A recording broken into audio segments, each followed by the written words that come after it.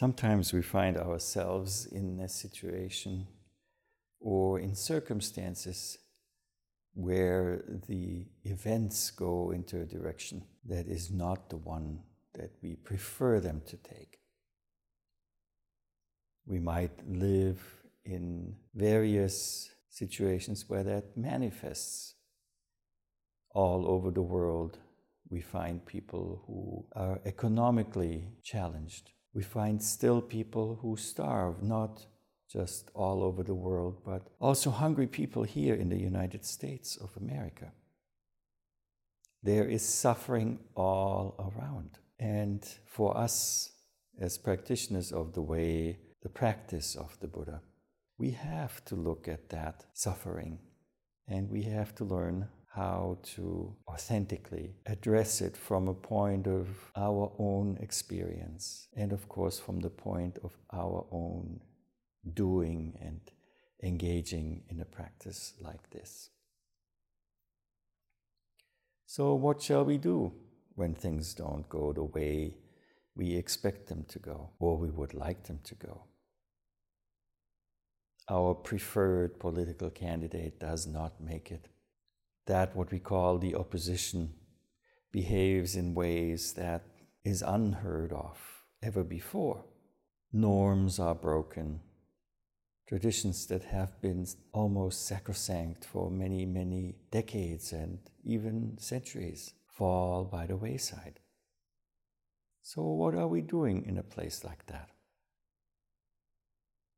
Anger is certainly one of the feelings that might come up when we see that the universe is not fair.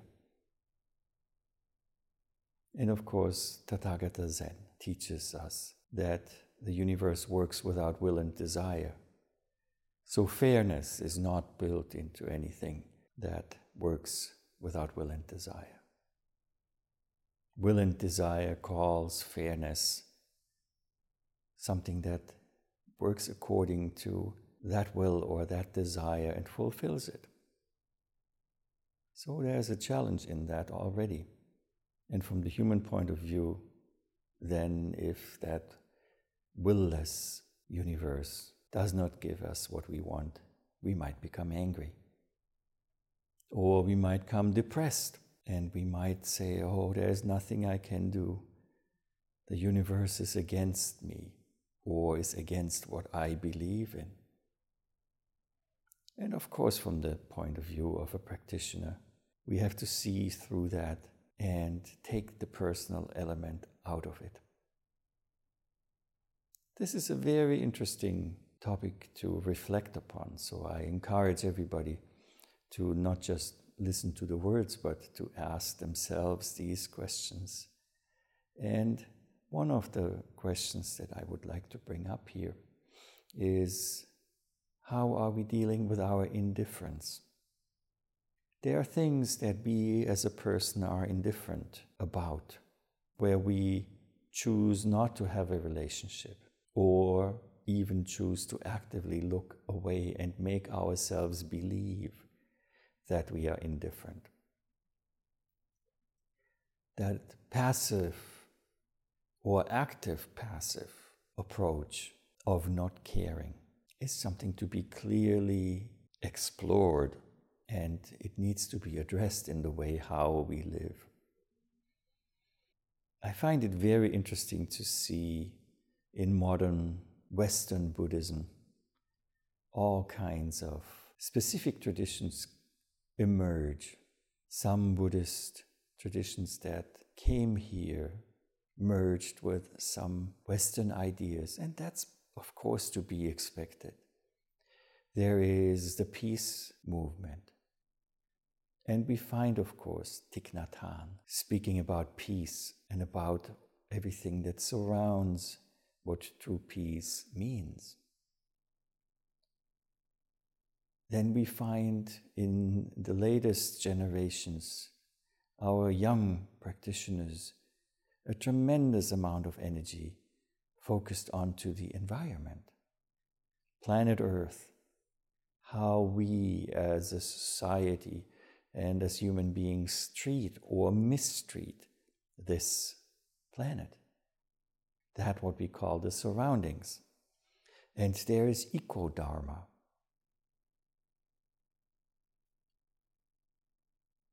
And of course, all of that is important to emerge. And I would encourage everybody to see these interests of individuals to come and take up a practice like Zen or like any other authentic Buddhist practice through one of those gates as really welcome. But we have to also say that over time, the gate itself is just the entrance.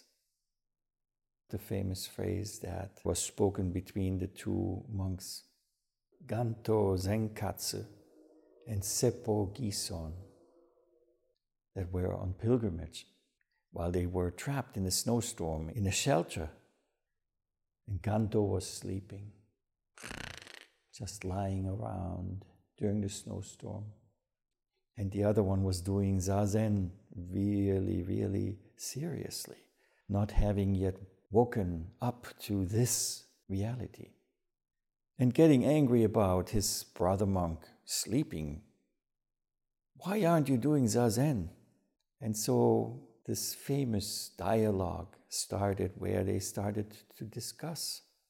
And finally, the non-awakened monk said, yes, I listened to so many teachers, but I still feel that I have not gotten that what I was supposed to get from all of these presentations. And his brother monk said, haven't you heard that the family treasure doesn't enter through the front gate? Seppo awoke at that moment. Even though we might enter into this practice through our affinity to one of those doors, may it be peace, may it be justice, may it be the care for the planet. We have to keep in mind that the family treasure doesn't enter through the front gate. So we have to go deeper and deeper. And the deeper we go, the more we find out that how we entered was just one of the many fortunate ways to be able to encounter this practice. And as we descend into the depth of the non-personal, of seeing, hearing, tasting, feeling, smelling, all of that without the taint of will and desire, of an I am personality that prefers this, that rejects that, and that is indifferent to all of what remains. Once we get to that, we also learn to understand that whatever it is, we are responsible. We are responsible to act from the point of the knowing of the heart of a bodhisattva. There is nothing we can turn our back to and say, no, not me. We have to learn to turn around and open up, no matter how painful that may be, and step up to our responsibility. And now we have to also deeply reflect upon what responsibility means.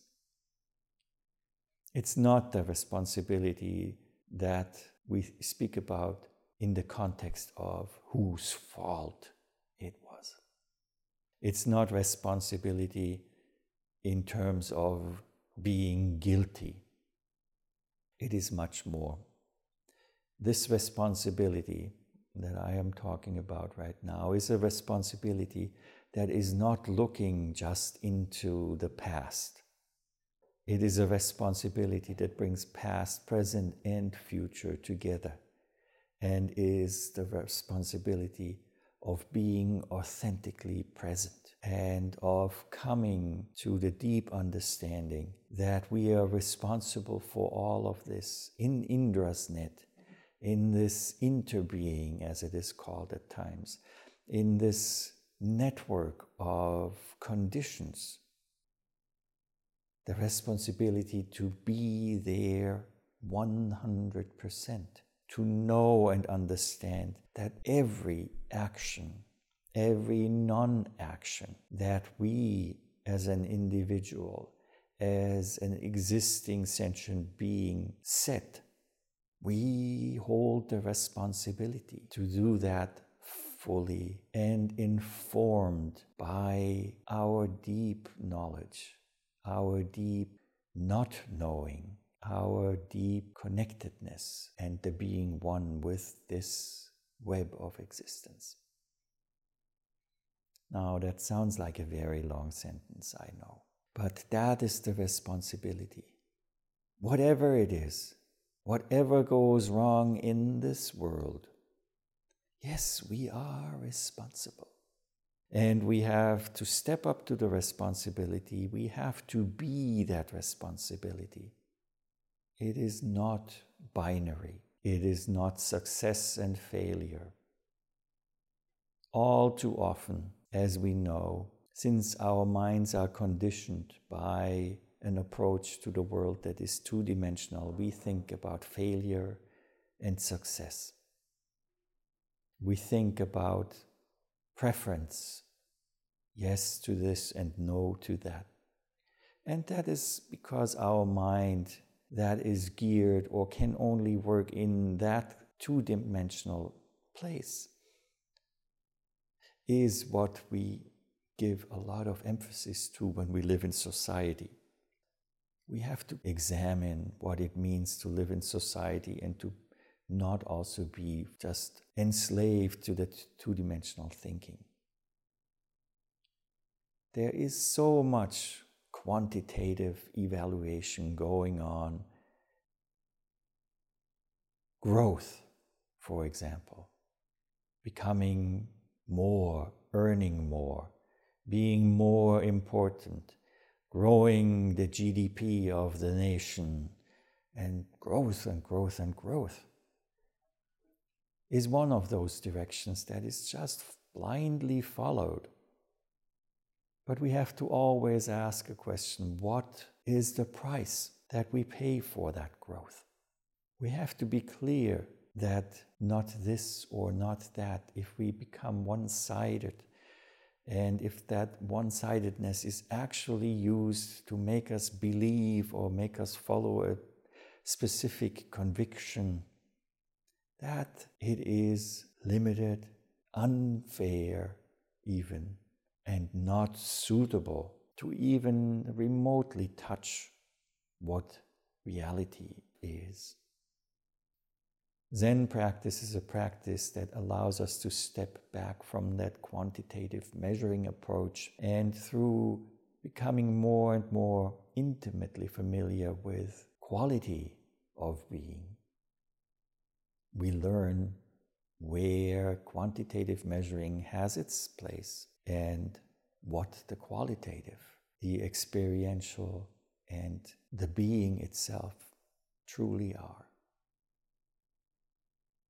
So this might be a different way of reflecting upon responsibility, a different way thinking about the entrance into this kind of practice, the gates, and how they themselves are relative, but can lead us to that what is neither absolute nor relative.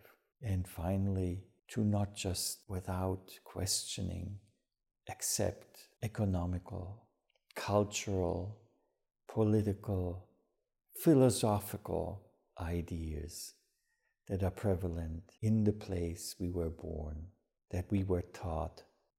Take it as an invitation to question, not to measure, but to question and to go deeper and deeper, and to use that question as a launching point of a dissolution of categories, of identities, and of quantification.